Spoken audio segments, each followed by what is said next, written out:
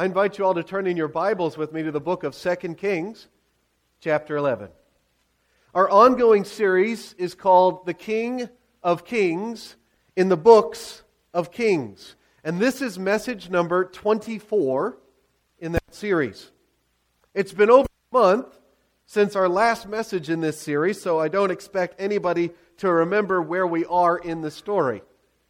Let me try to catch you up. Our last message had the very happy title, I will avenge the blood of my servants. Do you remember that one? I will avenge the blood of my servants. It was not boring. That was the phrase that we said. It was many things, but it was not boring. In that story, told in chapters 8, 9, and 10 of 2 Kings, the Lord raised up a Messiah, small m Messiah, an anointed one, named Jehu, who brought the justice that the story had been crying for ever since 1 Kings chapter 17. The prophet Elisha, do you remember him? We had Elijah, now we have Elisha. He's still living in the story. Elisha sent Hazael to take over the kingdom of Aram from Ben-Hadad in Syria. And he sent Jehu, who drives like a madman, he sent Jehu on a mission to take over the northern kingdom of Israel, destroying the house of Ahab by killing Joram and Jezebel and avenging the blood of all God's servants who Ahab and Jezebel had killed. Does it sound familiar now? Kind of coming back to you? Or should I just preach that one again? Jehu obeyed. He took the mission that Elisha gave him. He drove his chariot like a madman. And in one day he killed not just the king of Israel, but also Ahaziah, the king of Judah, because they were together that day in the valley of Jezreel. And he killed more people too. In fact, I think he got a little carried away. He killed Jezebel, as ordered, and he killed Ahab's family, and then he killed relatives of Ahaziah, and then all the priests of Baal. In one fell swoop, Jehu changed the political and spiritual landscape of both kingdoms. Now, in the next two chapters, the ones we're going to look at today, 2 Kings 11 and 12, the spotlight swings to the south, to the southern kingdom of Judah. We'll return back to the north in due course, but the focus, the question for today's two chapters is what will happen now to the southern kingdom, now that their king has been killed. We know Jehu has taken control in the north. What's going to happen in the power vacuum of the south? Because there are some promises of God that are on the line. Remember that God has made some big promises to King David about how he will always have a descendant who will carry the promises of the kingdom. Remember those promises? We call them the Davidic covenant, 2 Samuel 7. Even when the kingdom split in two back in chapter 11 of 1 Kings, the Lord promised again about Solomon, I will give one tribe to Solomon's son, so that David my servant may always have a lamp before me in Jerusalem, the city where I chose to put my name. But now, it's all in jeopardy. Now the Davidic king has been killed by Jehu. Will David's line continue or be cut off? It's a big question. If you follow along in the parallel books of 1st and 2nd Chronicles, we haven't been preaching 1st and 2nd Chronicles. Maybe someday we'll do those too, but they kind of track alongside 1st and 2nd Kings with a different perspective. If you've been reading 2nd Chronicles together with 1st and 2nd Kings, you'll find out that Ahaziah didn't have very many Davidic family members. His dad, King Jehoram, had been eliminating potential rivals. So Ahaziah didn't have any uncles left to follow him as king when he died. And like I said, Jehu had killed a bunch more of Ahaziah's family. There aren't many Davidites left. Ahaziah has several sons, and at least one newborn, like Brigham or Troy. A newborn son, Ahaziah, had a newborn in the palace in Jerusalem while he was away in Jezreel. And this boy could become king one day. But he has an enemy. And his enemy is no less than his gram. his grandmother is his enemy. Look with me at 2 Kings chapter 11, verse 1. When Athaliah, the mother of Ahaziah, saw that her son was dead, she proceeded to destroy the whole royal family. Would you pray with me? Then we'll see what happens in this very scary story. Let's pray together. Lord, there's a lot of details here, a lot of names and places, and it's hard to wrap our minds back around that. I pray that you would get us, to kind of parachute us, Lord, right down into the middle of this story, get our bearings, and then see what you're up to. Because you're in this story. Your name gets mentioned. You don't say much, but you're always at work. You're always doing something. And Lord, help us to get a picture of what that is, and then how that affects our lives today. Because you're still up to something, even when we can't see it. So Lord, we pray that we would get it this morning. Get us into your word and get your word into us, that we might be changed. We pray it in the name of Jesus, who was crucified for us. In his name we pray. Amen. So your grandma might have said to you at some point, I'm going to kill you. But she was just joking. Athaliah was not joking. Athaliah was probably, it's a little unclear, but Athaliah was probably Jezebel's daughter. Okay? So if your mom is Jezebel and you grow up in that household, you learn certain ways of how we do things, right? And they aren't good. She acted like Jezebel's daughter. She was from the north, from the kingdom of Israel. She was in the line somehow of Omri. But she had married into the royal family of the south, into Judah. We saw this back in 1 Kings, and I said eventually that'll catch up to them, where the northern new kings are marrying into the southern kings. Well, it's caught up to them now. She had married the old Davidic king, and she was the mother of the dead Davidic king. But she hated the rightful Davidic king. She wanted all of the power of the kingdom to herself. And when her son was killed, she saw her chance. She saw her opportunity and started having everyone else in her way eliminated as well. All of the royal princes who were next in line for the throne. Verse 1 says, she proceeded to destroy the whole royal family. You remember the stump? Remember the stump that we learned about last month in Advent season? Last year in Advent season? Well, this is a stump moment. The whole line of David is about to be cut off. And what does that do to the promises? Look at verse 2. But Jehosheba, the daughter of King Jehoram and sister of Ahaziah, took Joash, son of Ahaziah, and stole him away from among the royal princes who were about to be murdered. She put him and his nurse in a bedroom to hide him from Athaliah, so he was not killed. He remained hidden with his nurse at the temple of the Lord for 6 years, while Athaliah ruled the land. God has a plan, doesn't he? And he's got a person on the spot to enact that plan. This lady, Jehosheba, is one of the unsung heroes of the Old Testament.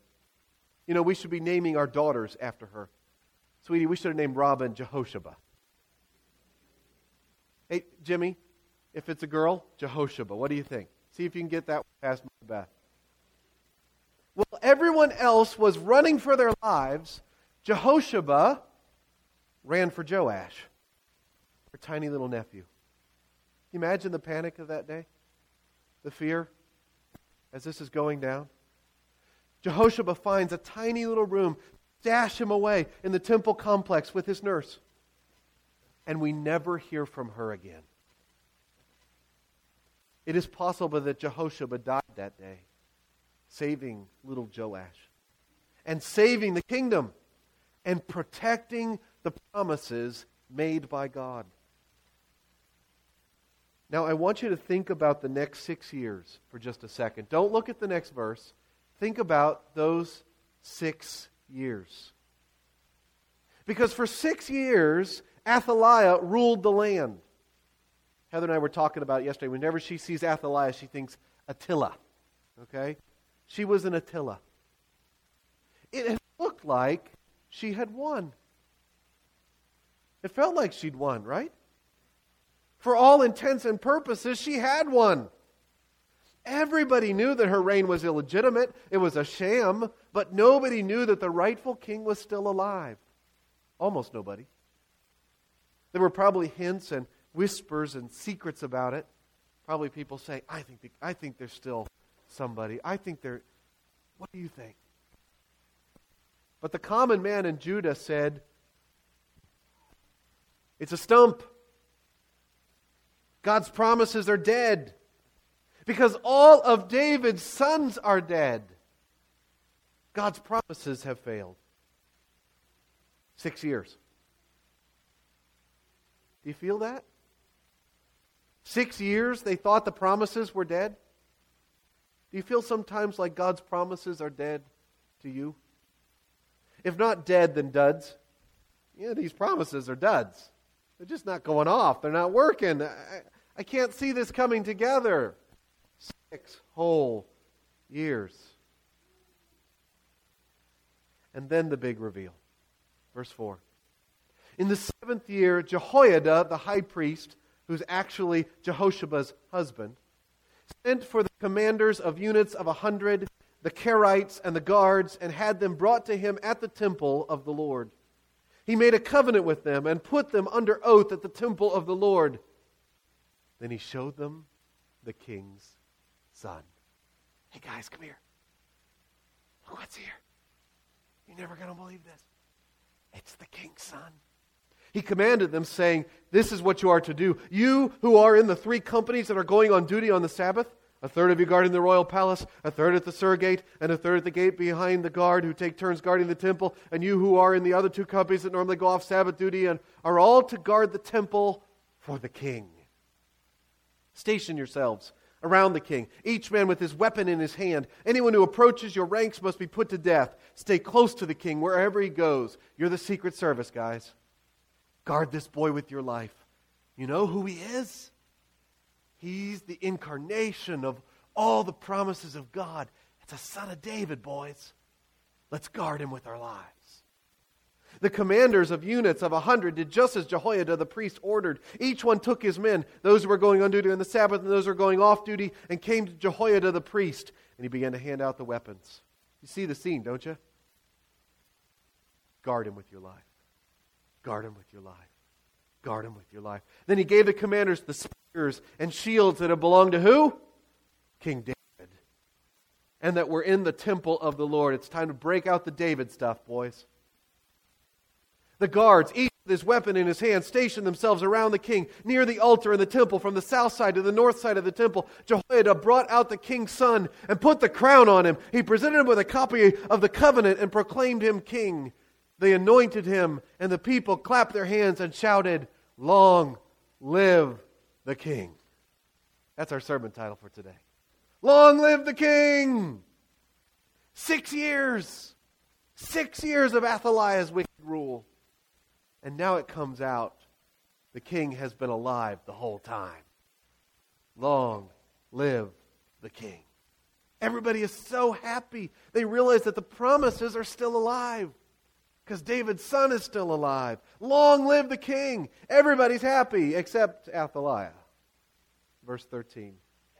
When Athaliah heard the noise made by the guards and the people, she went to the people at the temple of the Lord. She looked, and there was the king, standing by the pillar as the custom was. The officers and the trumpeters were beside the king, and all the people of the land were rejoicing and blowing trumpets. Then Athaliah tore her robes and called out, "Treason! Treason!"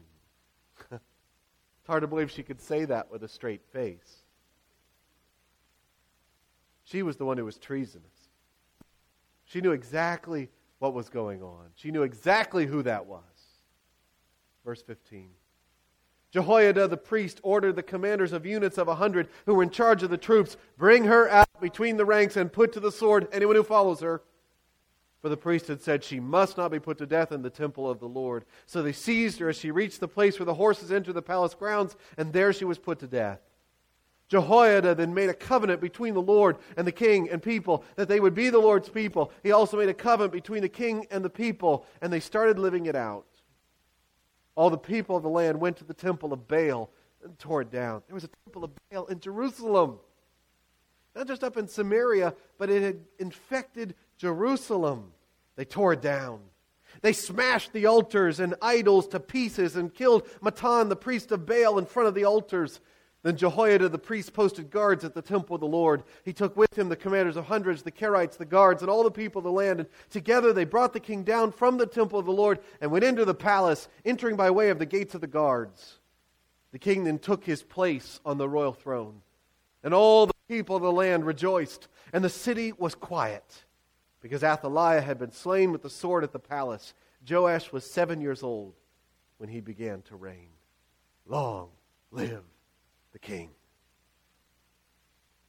Now, there are a lot of things that we could point out about this story that are really interesting. One of them is that when Joash was crowned, he was also given his own copy of the covenant, or the testimony. When I think of Don and Smeal and the Gideons that we have here today, I think how important it is for each of us to have our own personal copy of the Scriptures. Here in America, we have so many personal copies. I don't know how many copies of the Scriptures I have, especially if you include the digital ones. But they didn't all have their own back then. The king definitely got one. In fact, he was supposed to write it out himself, handwritten, to refer to again and again, because he had one job, and it was to enforce what was in it. It should have been his delight. There are a lot of things that we can point to that are interesting here in this story, but what I really want us to feel is this one lesson about who God is, and I hope it's awfully familiar to you. How many times have I said that? God always keeps His promises. It's like the theme of the Old Testament, right? How many times as we've trekked through Genesis, Exodus, Numbers, Joshua, Judges, Ruth, 1st and 2nd Samuel, 1st Kings, now 2nd Kings, have we said, God always keeps His promises? Probably not enough times. Because we often need reminded, right? Because we often live in those 6 years when it doesn't seem like the promises are working. I mean, we just go from one verse to another about the 6 years, and the 6 years are gone. Well, that was thousands of years ago. But when you're going through your 6 years now, you feel it. Are you living in an Athaliah period right now in your own life? It just doesn't seem like the whole thing is working. Where is God? Where are His promises? Well, they are right here all along. The king is still alive, even when it doesn't seem like it. The rightful king was in the temple the whole time. God was still keeping His promises, and He always will. You need to hear that this morning? 1 week into 2017, long live the king. God always keeps His promises. Let me give you a challenge today. Here's some homework for you. What promise of God will you begin to cling to in a greater way in 2017? What promise of God will you begin to cling to in a greater way in 2017? What has God promised us as His people that you can personally take to heart and cling to in a new and fresh way for this year that is opening in front of us? Just think about that for a second. Think about what you're facing right now this year. And think about what promise, if you believe it, could make a big difference in how your year goes. I was visiting with one of you this week, and you said, I feel alone, but I know I'm not alone. Because God has said, never will I leave you, never will I forsake you. I am with you even to the end of the age. Nothing can separate us from the love of God. That's right. What promise do you need to claim and cling to for 2017? Do you know what God has promised? That's the first step. You got to read your Bible, right, Don? You got to read your Bible to know what God has promised us. Read your Bible. Say, what has God promised to His people that is true for us today? And then cling to it. Memorize it. Put it on a 3x5 card or a Post-it note and get it in front of you and pray it. And maybe right under it, long live the King. I'll tell you what mine is. It's the same as it was last year. John 16:33. I've told you these things so that in me you may have peace. In this world you will have trouble, but take heart. I have overcome the world. That's my long live the King verse right now. Does this story remind you of anything? When you're reading it, when you're hearing it, maybe for the first time or for this morning, just kind of with new, fresh ears, does it remind you of any other stories in your Bible? There are a number of times in the Bible when they try to kill the little children to stamp out the promise, aren't there? Moses and the bulrushes, right? That's a famous one. How about Herod and the Magi? This weekend is the traditional time to remember the visit of the Magi in Matthew chapter 2. They were looking for the newborn king, whose star they had seen in the east. And Herod said, "Oh, well, I'm told he'll be born in Bethlehem. Let me know if you find him, because I want to worship him too." Herod and Athaliah, I think, had a lot in common. Herod had all the little kids in Bethlehem killed to try to stamp out the promise of God.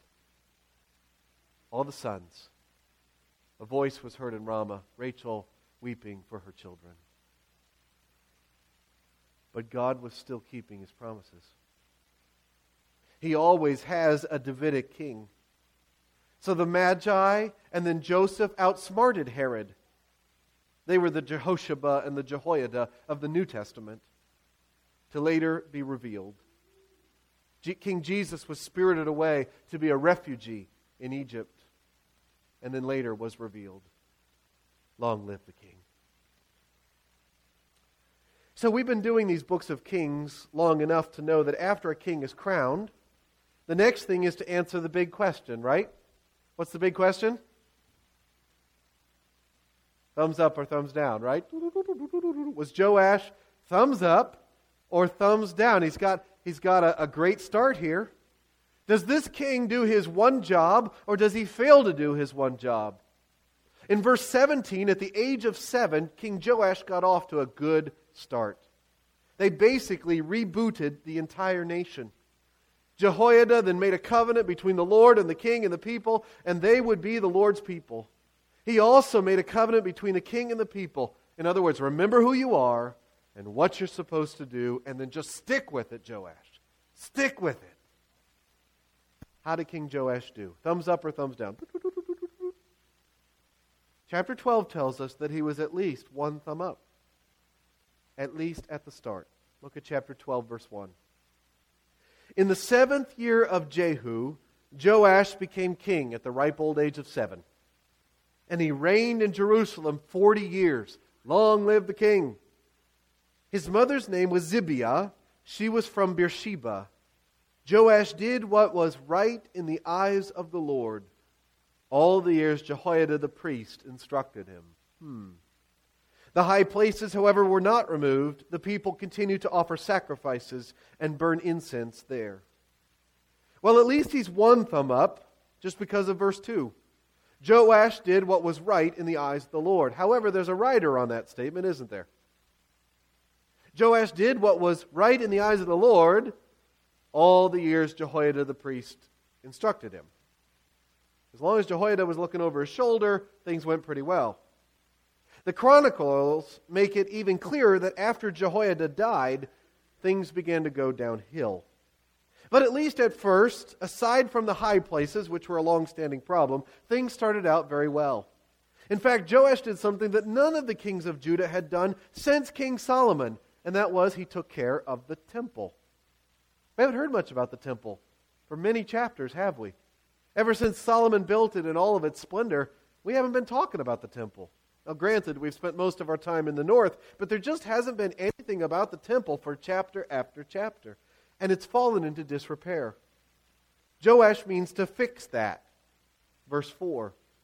Joash said to the priests, collect all the money that is brought as sacred offerings to the temple of the Lord. The money collected in the census, the money received from personal vows, and the money brought voluntarily to the temple. Let every priest receive the money from one of the treasurers, and let it be used to repair whatever damage is found in the temple. So he cares. He cares about the temple. You remember that temple Solomon built in all of its glory? Well, just think, whenever you build something nice like that, then you got to take care of it, right? And they hadn't been. Things were falling apart. So Joash says, let's fix this, let's take in the offerings, let's get this done. And when it doesn't start happening, he does something more. Verse 6. But by the 23rd year of King Joash, the priests still had not repaired the temple. Therefore King Joash summoned Jehoiada the priest and the other priests, lit a fire under them, and asked them, why aren't you repairing the damage done to the temple? Take no more money from your treasurers, but hand it over for repairing the temple. The priests agreed that they would not collect any more money from the people and that they would not repair the temple themselves. Jehoiada the priest took a chest and bored a hole in its lid. He placed it beside the altar on the right side as one enters the temple of the Lord, where everybody could see it, total transparency. The priests who guarded the entrance put into the chest all the money that was brought to the temple of the Lord. Whenever they saw that there was a large amount of money in the chest, the royal secretary and the high priest came, counted the money that had been brought into the temple of the Lord, and put it into bags. When the amount had been determined, they gave the money to the men appointed to supervise the work on the temple. With it they paid those who worked on the temple of the Lord, the carpenters and builders, the masons and stonecutters. They purchased timber and dressed stone for the repair of the temple of the Lord, and met all the other expenses of restoring the temple. And just the temple. The money brought into the temple was not spent for making silver basins, wick trimmers, sprinkling bowls, trumpets, or any of the other articles of gold or silver for the temple of the Lord. It was paid to the workmen who used it to repair the temple. They did not require an accounting from those to whom they gave the money to pay the workers, because they acted with complete honesty. And don't worry, the priests were still taken care of. Verse 16, the money from the guilt offerings and sin offerings was not brought into the temple of the Lord. It belonged to the priests. One big thumb up for Joash. Well done, Joash. Wish we could end there, because he didn't stick with it. When things got difficult for Joash and when his mentor had died, the thumb turned downward. Look at verse 17. About this time, Hazael, king of Aram, went up and attacked Gath and captured it. Then he turned to attack Jerusalem. Does that name sound familiar? Hazael? This is the other guy whom Elisha had sent to depose Ben-Hadad. Not Jehu, but the other one. He's the new ruler of Aram. And Elisha said that he would be a headache and a threat to the Jewish people. And he was, just like Elisha had predicted. In fact, he's now come to attack Jerusalem. And what does King Joash do in this situation? He sends him a bribe. He tries to buy him off. He appeases and placates the aggressor. Look at verse 18. Hazael turned to attack Jerusalem, but Joash, king of Judah, took all the sacred objects dedicated by his fathers, Jehoshaphat, Jehoram, and Ahaziah, the kings of Judah, and the gifts he himself had dedicated, and all the gold found in the treasuries of the temple of the Lord and of the royal palace, and he sent them to Hazael, king of Aram, who then withdrew from Jerusalem. Rats. All that money that he'd been raising for the temple, big chest, hole in it, one thumb up, he now takes out and he sends to his enemy. And it worked. Hazael takes off. He says, all right, I won't attack you anymore. But what was the true cost? Is that what Solomon said the king should do if Jerusalem was attacked? Do you remember the dedication of the temple? When Solomon got up and he prayed and he said, this is how it's going to be. What Solomon said that God wanted when Israel was being attacked, when Jerusalem was facing enemies, it was not send them money. Send them the treasury. No, it was pray to God. And the Lord, Yahweh, will deliver you. God always keeps His promises. Don't try to pay them off. You've got God. You belong to Him. But Joash forgot all of that and bailed. He failed his one job. Here's the lesson I want us to take home with us from this story. It's another reminder. Number 2, God always wants our whole hearts. God always wants our whole hearts. He doesn't just want a piece of our hearts. He doesn't want half-hearted obedience. You know what we call half-hearted obedience? Disobedience, right. He wants all of us. He wants our whole hearts. Psalm 86, verse 11, turns it into a prayer. Teach me your way, O Lord, and I will walk in your truth. Give me an undivided heart. that I might fear your name. Or the hymn we sing puts it so well. Let thy goodness like a fetter bind my wandering heart to thee. Prone to wander, Lord, I feel it. Prone to leave the God I love. Here's my heart, oh, take and seal it. Seal it for thy courts above. See, God wants our whole hearts. Here's the question for you as you face 2017. What are the biggest threats to your wholehearted faith and obedience in the coming year? What threatens to take you down in 2017? When I look at Joash, I think that Joash never made his faith his own. When Jehoiada was living, he lived like Jehoiada wanted him to. But when Jehoiada was gone, there wasn't anything there in Joash. We see this a lot with kids, don't we? They're good, apparently Christian kids until they hit about 18, 19, or 20, and then where did they go? Well, the problem wasn't that they turned 18, 19, or 20. The problem happened before that. It's because you have to make your faith your own, or you don't really have faith. And we parents need to pray that they make their faith their own, because they can't get to heaven on our faith. God has no grandkids. God is not a grandfather, just a father. And when I look at Joash, I think that Joash never prepared for the hard times. He should have. The way his life started, right? First 6 years, and what should have been beat into him. These times, these Athaliah times come. Things get hard. But Joash got comfortable. And when Hazael came knocking, he ran in fear to the treasury instead of to faith in the Lord. What's the biggest threat to your wholehearted faith in 2017? Don't think there isn't one. What do you need to lay aside or do battle with so that the Lord has your whole heart, your whole attention, your whole you? Identify it today and take action. Don't let it fester. Don't let it wait. The author of 2 Chronicles gives us a lot more of the gory details of where Joash went wrong. It's not here in 2 Kings, but it is there in 2 Chronicles.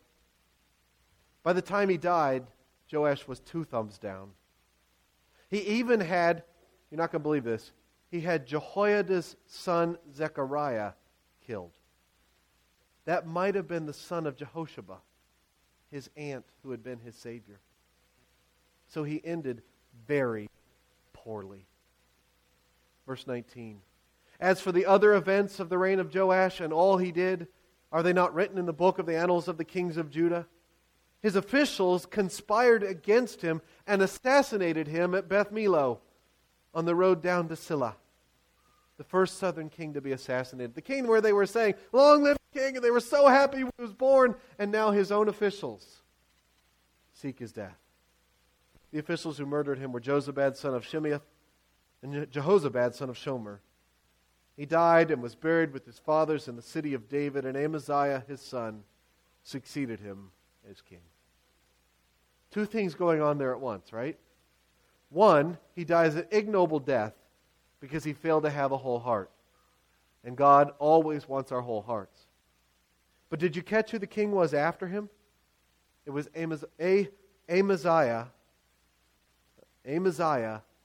his son. There still remains a son of David on the throne. God is still keeping his promises.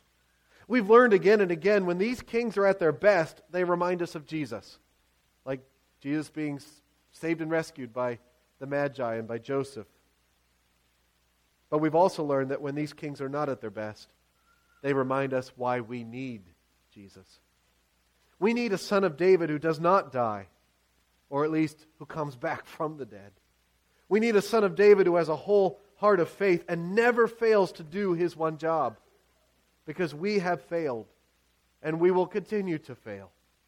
We need a perfect king to take our place and pay for our sins on the cross in his body on the tree, so that we might die to sins and live for righteousness. King Joash reminds us that we need King Jesus. That baby who was hunted by Herod, he grew up and lived a perfect life, taught about the kingdom of God, and then died on the cross to pay for our sins. But he didn't stay dead. He was resurrected on the 3rd day, and now he lives forever with his saints to reign. Long live the King.